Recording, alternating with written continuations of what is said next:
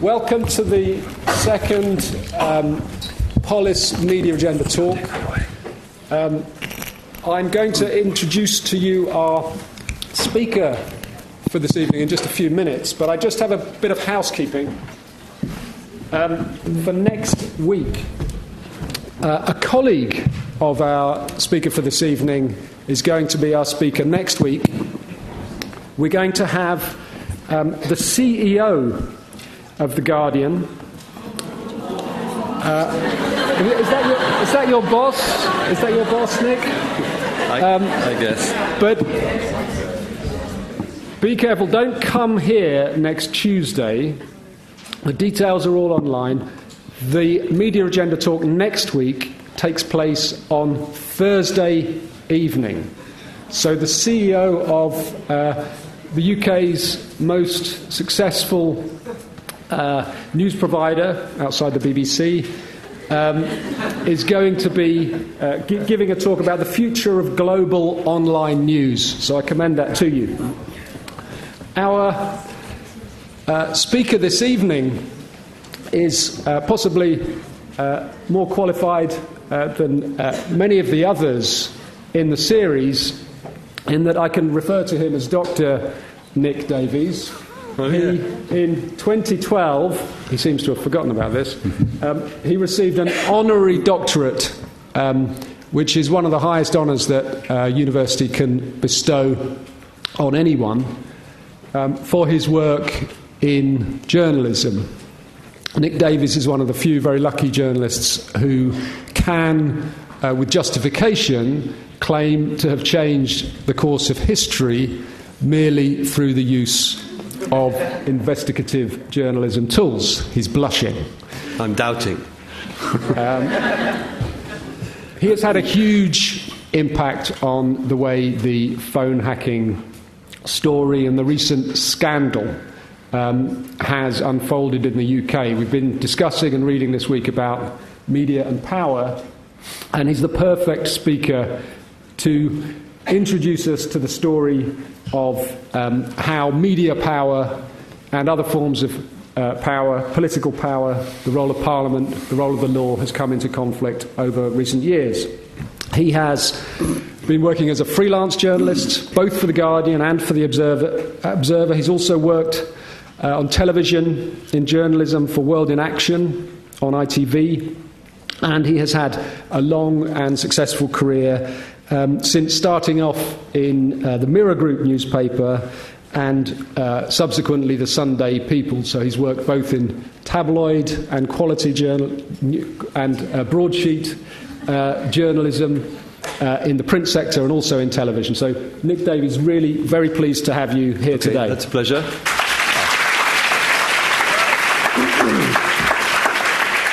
So some of our audience tonight will not be so familiar with what has happened over the last decade around the phone hacking scandal. Can I ask you, when you first became aware that something was going wrong in journalism?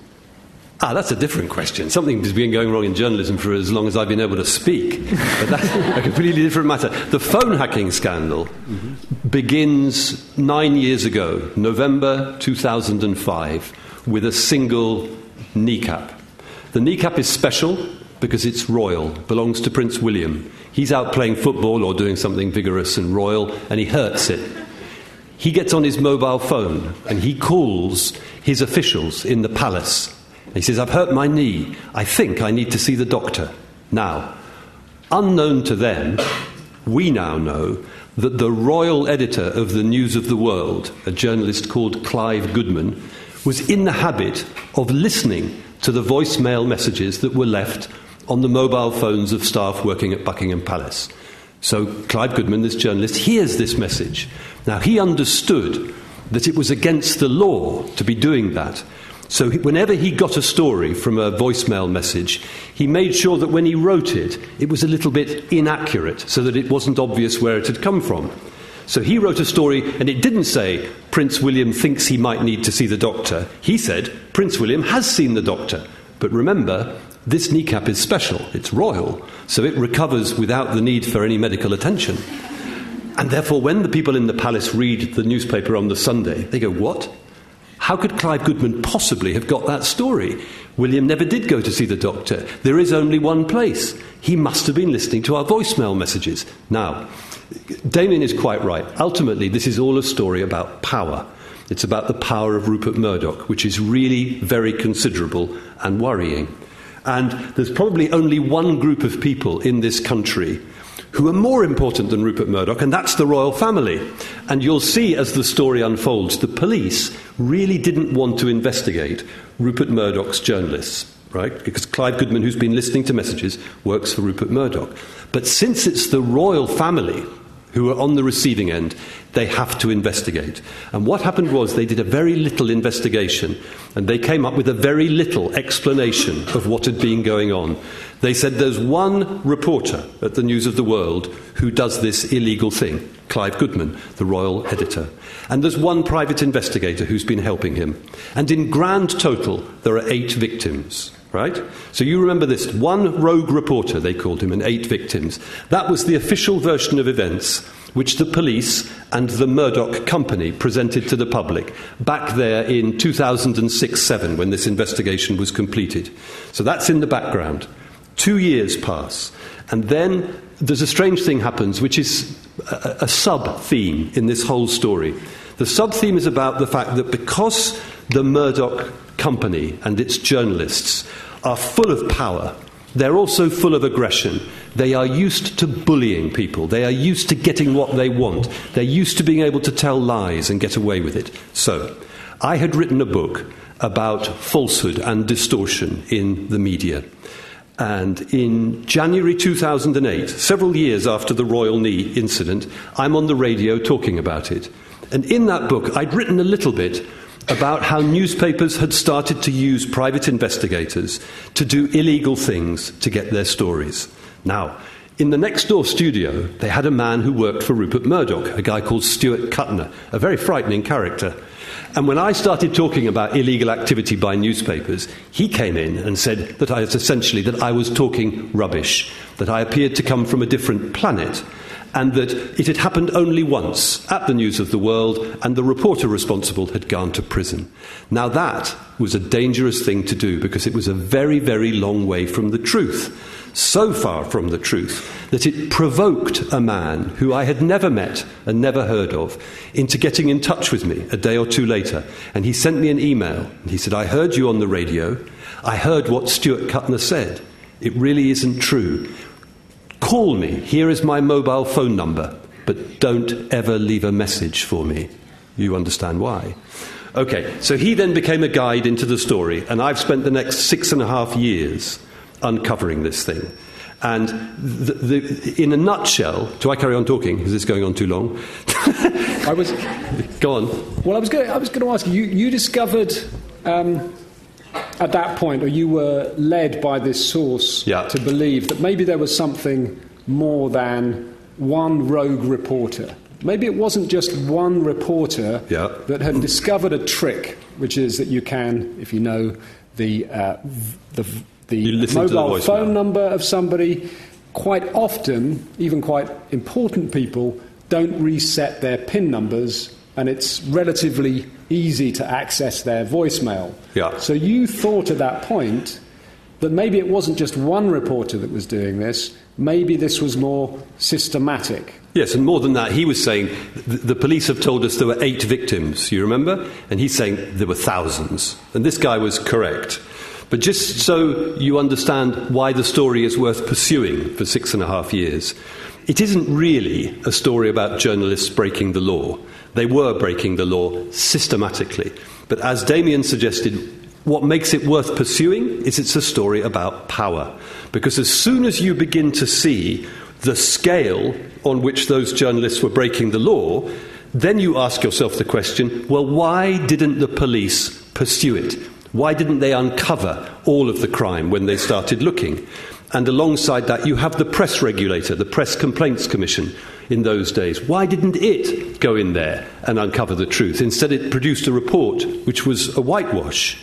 And then the deeper you get into that, you start to see a much more important link about power, which is that the man who was editing the News of the World when all of this mass of crime, thousands of crimes were being committed, Mr. Andy Coulson, has left and is now working for David Cameron.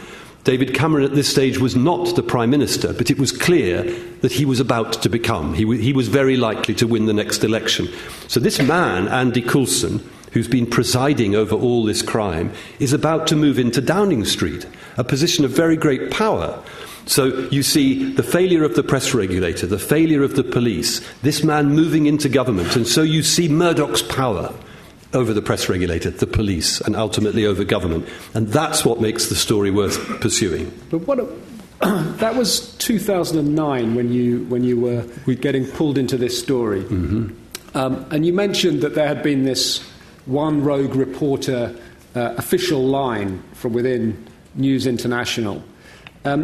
However, it's not true that the cover-up had been complete, because in 2006, the Information Commissioner's Office had released a report which described a number of these practices. Not really. You may be confusing the issue here for them, because if we pull back, the News of the World and other newspapers, we now know, were engaged in committing a great many crimes in order to get their stories. So they were listening to people's voicemail. It's a crime. They were hacking into people's emails. It's a crime. They were listening to live phone calls. That's quite a serious crime. Some of them were committing burglaries. That's certainly a serious crime. They were bribing police officers and prison officers, another serious crime. And the thing to which Damien has just referred is a rather unusual crime. We call it blagging. Do you know this? This is where you contact an organisation which is holding confidential data. So it might be the tax authority, or it might be a bank, or a phone company, or the licensing authority for your driving licence. And you call them up and you pretend to be somebody else who has the right to get this confidential data. You trick the organisation into disclosing it. And there's another word for tricking. I'm just saying this for those of you who aren't English. Blagging means tricking. So that's the kind of crime that he was referring to, blagging. And some of that had been uncovered by the Information Commissioner, who's the little organisation that is officially responsible for protecting our confidential data. Can I come in on that? Because you've described a range of practices that journalists might undertake in pursuit of a story. Mm-hmm. They might need to, in some way, invade what might otherwise be considered as somebody's private communications. If you think of Watergate, they might even need to break into a building. Yeah. And that might be justified. That might be what they need to do in order to do great journalism. Right. So you want to get into that? Okay. So... Well, I just want to... You're saying that this is necessarily... These are crimes. These are crimes, and they are things that you immediately thought needed further investigation. But why weren't they things which you thought would be justified and should be part of the freedom of the press? Okay, because the newspapers who were doing this were the tabloid newspapers, and the kind of stories which they were getting were about the private lives of celebrities. They weren't matters of great public interest. So if in an imaginary world they had got evidence that the Prime Minister was involved with an organised crime gang, and the only way that they could finally prove that would be to blag details of his private bank account, then I think that the police and the authorities and everybody would say, well, that's okay, you're exposing something massively important. I think in all law, the authorities recognise there are some occasions when it is okay to break the law. Like on a small example, if you have a pregnant woman in your car who's about to give birth to a baby, you can drive through a red light and nobody's going to complain. And that logic applies across the board. So, but the weakness for the News of the World and these other newspapers was that they weren't doing stories which were important, which the public needed to know. It's all about celebrities and tittle-tattle. Well, take us to the next stage then. You've spoken to this source. Yeah. You continue to communicate with him, and where does that take you? Well, so he was a really, really good source. We did some work. We published one big story. And it said there were thousands of victims of this hacking. It looks like the press regulator and the police failed. And furthermore, Andy Coulson, the editor, is about to go and work for the man who looks like being Prime Minister. So it was a big story. And if I had been left to my own decision-making, I would probably have worked on the story for another week or two. You know, you do a big story and then you follow it up, and then you go off and find something else to write about. But they made the same mistake as they had made in the beginning. It was only because of the aggression of Stuart Kuttner on the radio that we got the first source. So we put this story out, and Rupert Murdoch's company in Britain, represented by Rebecca Brooks, who was the chief executive, put out a statement saying that we, The Guardian, had deliberately misled the British people in this story. And at the same time, the Assistant Commissioner of the Metropolitan Police also came out and rubbished us, just said we were wrong. So I couldn't leave the story and go and do something else, because it wasn't just that it was an interesting story, but our credibility was at stake. So by being so aggressive, A, they got me started on the story, and now they made me stick with it. So I stayed with the story for another 2 or 3 months, and in those 2 or 3 months I was lucky enough to find a really nice new girlfriend who lived in Amsterdam. And so I went to see the editor and said, you know what, I think I shouldn't be based in London anymore. I think I should go to Brussels, where there's all sorts of huge stories that aren't being written, and it happens to be only an hour and a half away from Amsterdam on the train, so I can spend my weekends with the new girlfriend. So I was all ready to go to Brussels and Amsterdam and have a great new life. And 2 or 3 months later, then the Press Complaints Commission, the press regulator, produced a report which said the news of the world are innocent, The Guardian exaggerated the story, once again our credibility was being called into question, so I had to put the relationship on the back burner and stay and do more. So their aggression repeatedly drove us onwards into the story. I'm still friends with her, though. And how then did we get from the story simmering away 2009, 2010 to suddenly bursting back onto the scene in 2011?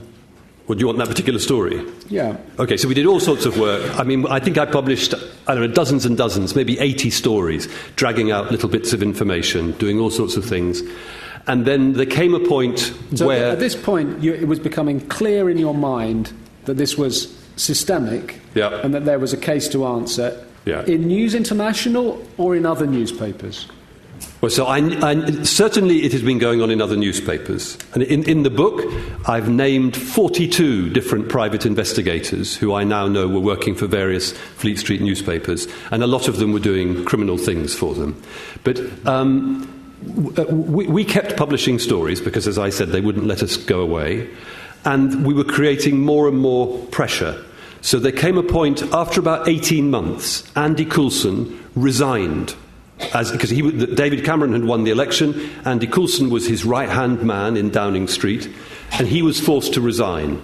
The police were then forced to set up a new inquiry, and unlike the early one, which didn't do the job properly, this was a straight and thorough inquiry, which really started to get to grips with the job. Various people were suing, the victims of hacking we were uncovering, and they were suing through the courts. And the Murdoch company had been saying, no, you're all wrong. And then they threw in the towel. They admitted that they had been hacking all these people. So they were slowly being pushed back, and we were getting more and more of a result when I discovered that they had hacked not only film stars and politicians, but this 13-year-old girl, Millie Dowler, who had been abducted and murdered years earlier, in March, 2002. And against the background of 2 years of pressure, the publication of that story finally broke through. And so that you understand, with a few honourable exceptions, the other newspapers in Fleet Street had not been covering the story. That was partly because they were themselves also owned by Rupert Murdoch, or they were committing similar crimes themselves, or they supported David Cameron and they didn't want to embarrass him by talking about Andy Coulson's past. The effect of the Millie Dowler story was it had the emotional power to break through and force the other newspapers to start reporting. And the Daily Telegraph, which hadn't covered the story at all, came out with this amazing story the following day, that the families of people who had been killed in the terrorist bombs in London in July 2005, those families had had their voicemails hacked by the News of the World. It's just so horrible and shocking. And then the next day, the Telegraph had another really powerful story that the families of British soldiers who'd been killed in Afghanistan had also been hacked. So you had this emotional chain reaction when these other newspapers came in, and it was, I don't know whether any of you were in London during this time, July 2011, but it was quite amazing. It was just like all the rules had suddenly been broken. All the people in the power elite, the politicians and the captains of industry who had always wanted to be close to Rupert Murdoch and his network, suddenly they didn't want to know him. And everybody crossed the floor and were against him. It was as if we were children in a classroom and suddenly we had taken over and the head teacher was running off down the road and we were all dancing on our desks. We were in charge. And then you may have seen Rupert Murdoch and his son James called to give evidence by a parliamentary select committee. And it was a complete reversal that for once the forces of democracy, represented by those elected politicians, had the powerful man effectively on his knees in front of them. It was a complete reversal of the way things had been. It was very exciting. A literal and metaphorical custard pie, of course, historically marking that moment. Well, this is a complete idiot who interrupted the process. Anyway. We've gone on a very rapid tour of the basic story, and I want to just see if anybody wants to raise any questions or clarifications. You're all clear on what we have here. We have a situation in which some journalists, it appears, have been not only pushing ethical boundaries, but breaking the law in order to get stories. And we also have a cover-up. And it seems to be that the cover-up has had a little bit to do with what you started off by saying, media power. Mm-hmm. But, I mean, don't you think that's a little bit far-fetched? I mean, how would you stand that up? Isn't it simply that we didn't know about this? Could you actually say that there was a conspiracy or a cover-up in this? So first of all, there's certainly a conspiracy within Rupert Murdoch's UK company to conceal what's been happening, and there's an enormous amount of evidence about that. Then if you look at the way that the police behave, it's quite interesting because it tells you something about the way that power operates. So the first thing to get in place is this, that Rupert Murdoch's power flows from fear. That's what he establishes in people. And there are two kinds of fear. One is an organisational fear. So if you are a police force or a political party or a corporation or a trade union, you know that if these newspapers get their teeth into you, they can completely destabilise your organisation. So you can't do the things that you're wanting to do. Every day becomes a crisis as they attack you relentlessly, probably with a great deal of falsehood and distortion. So you're frightened about being attacked as an organisation. But maybe even more powerful, you're frightened of being attacked as an individual, of having your private life exposed, your sex life exposed. And again, they won't just expose it, they'll riddle it with falsehood and distortion. And I've said that often that it's a bit like the power of a bully in the playground, that once the bully has beaten up 2 or 3 children, that's enough. The other children get the message and they will take the initiative. They will tiptoe around the bully and do what they can to please him. And it's the same if you look at the way that Murdoch's power operates. He's established these two kinds of fear. And as far as I know, there is no evidence of his people telling Scotland Yard not to investigate properly or telling Scotland Yard to mislead the press and public and Parliament repeatedly over a long period of years, as they certainly did.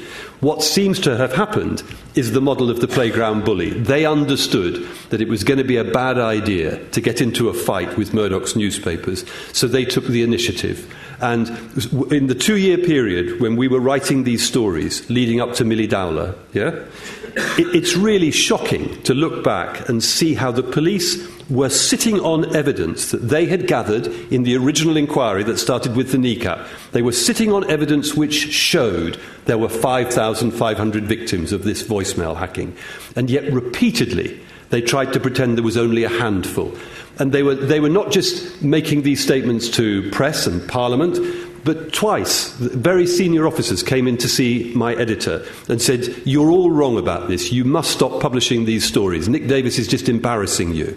So why are they doing that? The only explanation I can come up with is the one I suggest, that because the fear is there, they recognise the power and they don't want to get into trouble with the media moguls. Very worrying. And then what's really interesting, is when you see that happening in government. You see the same logic on really big policy decisions. Like if you go back, as I did in the book, and look at why did we invade Iraq? There's all sorts of reasons, but you can see Rupert Murdoch and his newspapers in there as a powerful factor in that decision-making. I wouldn't say decisive, but powerful. Why didn't we join the European currency? Our Prime Minister at the time, Tony Blair, wanted to. Why did we not? A significant part of that is to do with Rupert Murdoch and his newspapers. And it even comes down, if we're looking at government policy and the way that it distorts it, to almost ridiculous things. So you know Rebekah Brooks. Back along, say 6 or 7 years ago, before she married Charlie Brooks, she was known as Rebekah Wade, and she started going out with Charlie. Now, Charlie was earning a living training racehorses, and nobody in the world of racehorses likes the fact that there's a special tax called the racehorse levy, which raises money from their industry. Okay. So there's Rebekah Wade. She has this new boyfriend who trains racehorses. And here is Gordon Brown, who was then the Chancellor of the Exchequer. And when he discovers what Rebekah's boyfriend does for a living, he instructs his officials to do a study to see whether they could possibly cancel the racehorse levy so that Charlie would be happy. I mean, this is crazy, but that's power. And if you stand back and look at it, just be naive. It's sometimes very good to be naive. You remember we had that idea. Well, it was the Greeks originally who had this idea. They called it democracy. It was kind of a funny old idea. One man or woman all have one vote, kind of elect governments, and they'll do what we ask them to. Look at how it's actually operating. It's an absurd parody of democracy. And if you look to it, the way that those newspapers are feeding falsehood and distortion into public debate on numerous subjects, Europe, immigration, race, all sorts of stuff, it's really scary to see the way that democracy is being pushed off the path. Well, my role here, of course, is to be a bit like a BBC journalist, which is to argue against you. All right. Whatever you... I can always walk out. Whatever you're arguing. Wouldn't the counterpoint be that this has got to be a little bit exaggerated, and that if politicians, the police, regulators were afraid in those terms to respond, that's their problem.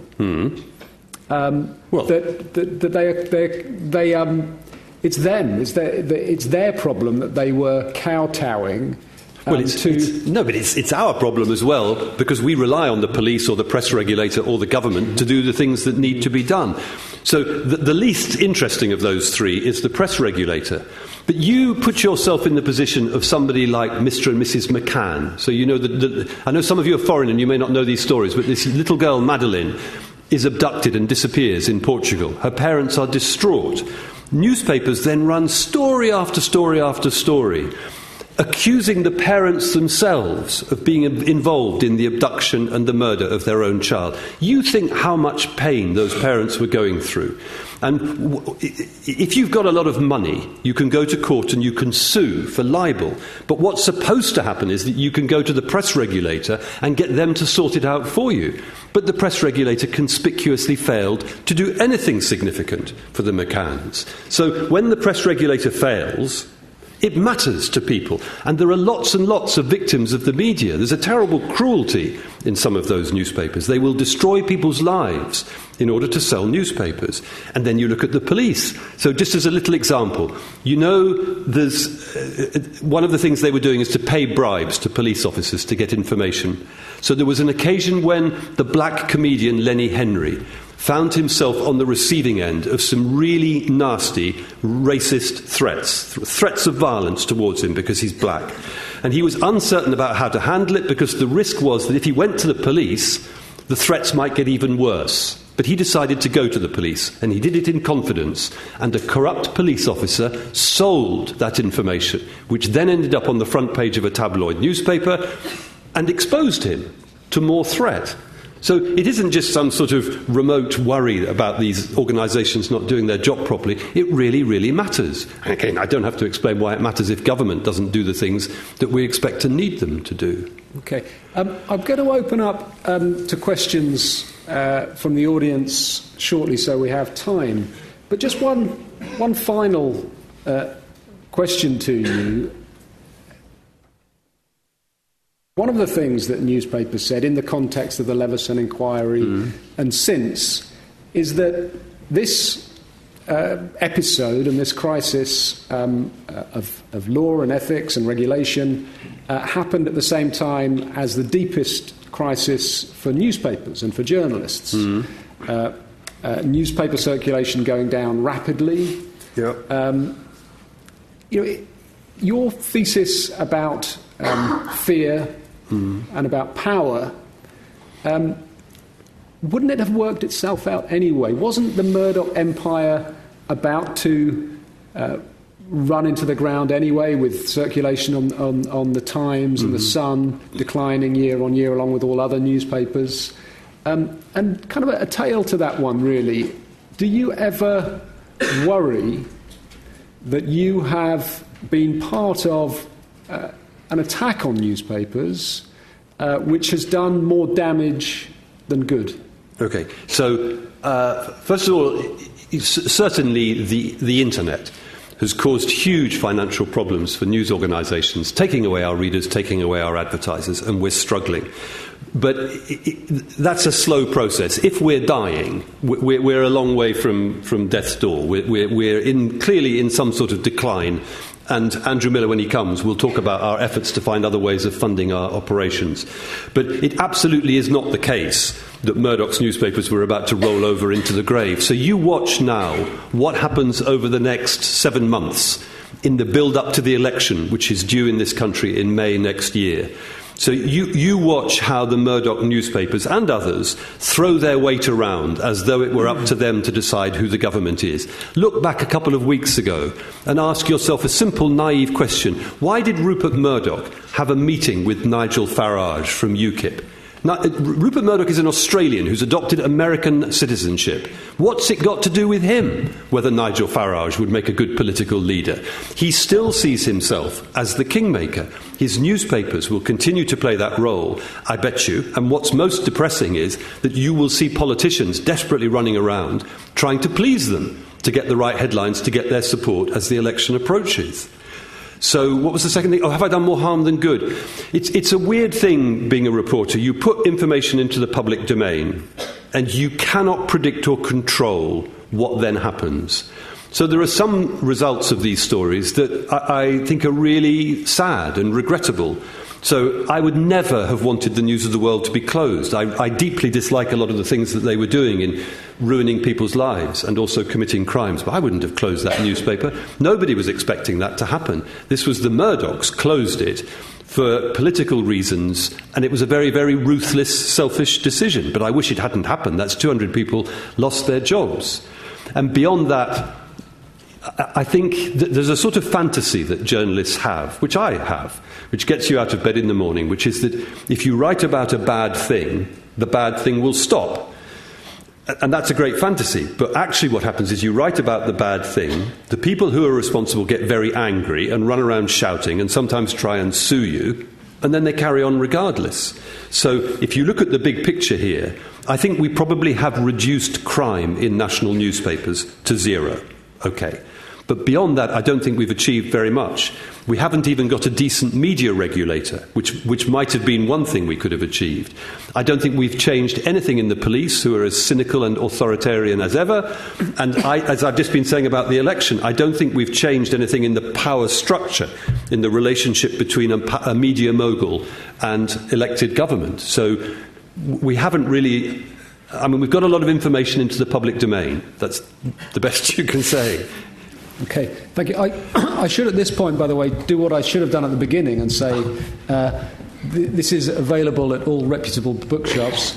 The book by Nick, the book that Nick mentioned previously, by the way, Flat Earth News, you might even find on one of your reading lists for one of the courses here. And this is the latest book, which is out this month, which describes the whole story.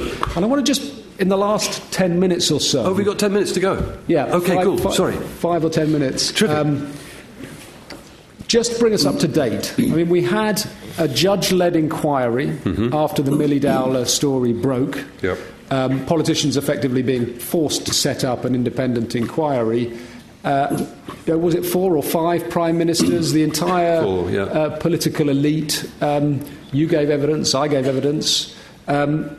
We had a huge amount invested in deep thinking about these relationships of power. Was it too cosy, the relationship between political power and media power?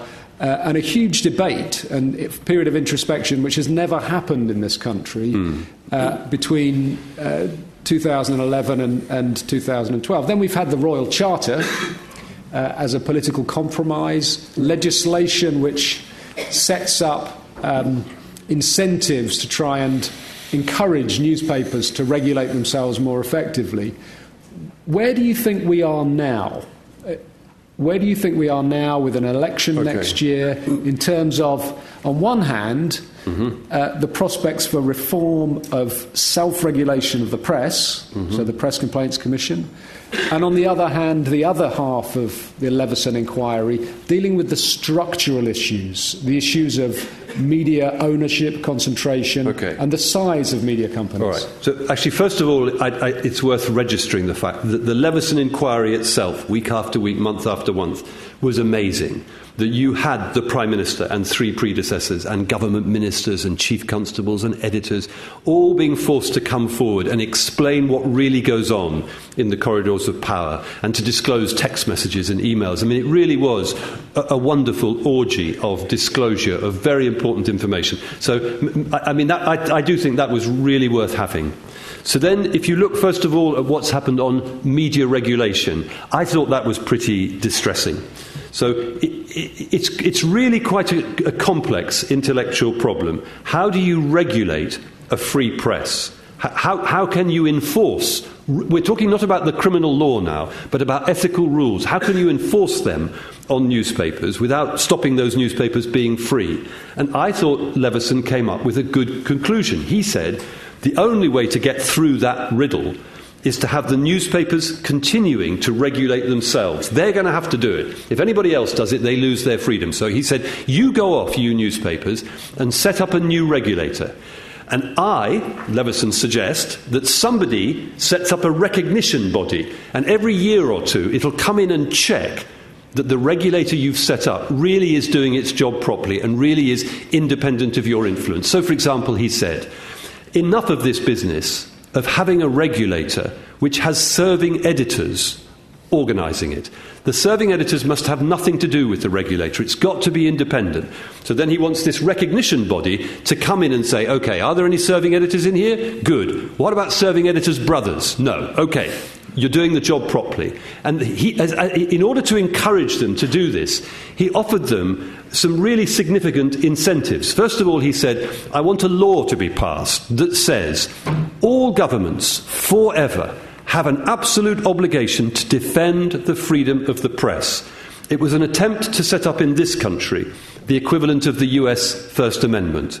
Secondly, he said, in order to encourage these newspapers to set up this regulator, because he understood that they didn't really want to do it, he offered them a bonus worth millions of pounds that increased the freedom of the press. What he said is, you set up this regulator and give it an arbitration arm, so that if somebody wants to complain that their privacy has been invaded, or that something that's been published is false and damaging, instead of going to court and suing, which can cost the newspaper millions of pounds, they come to this arbitration system, which will be cheap and quick.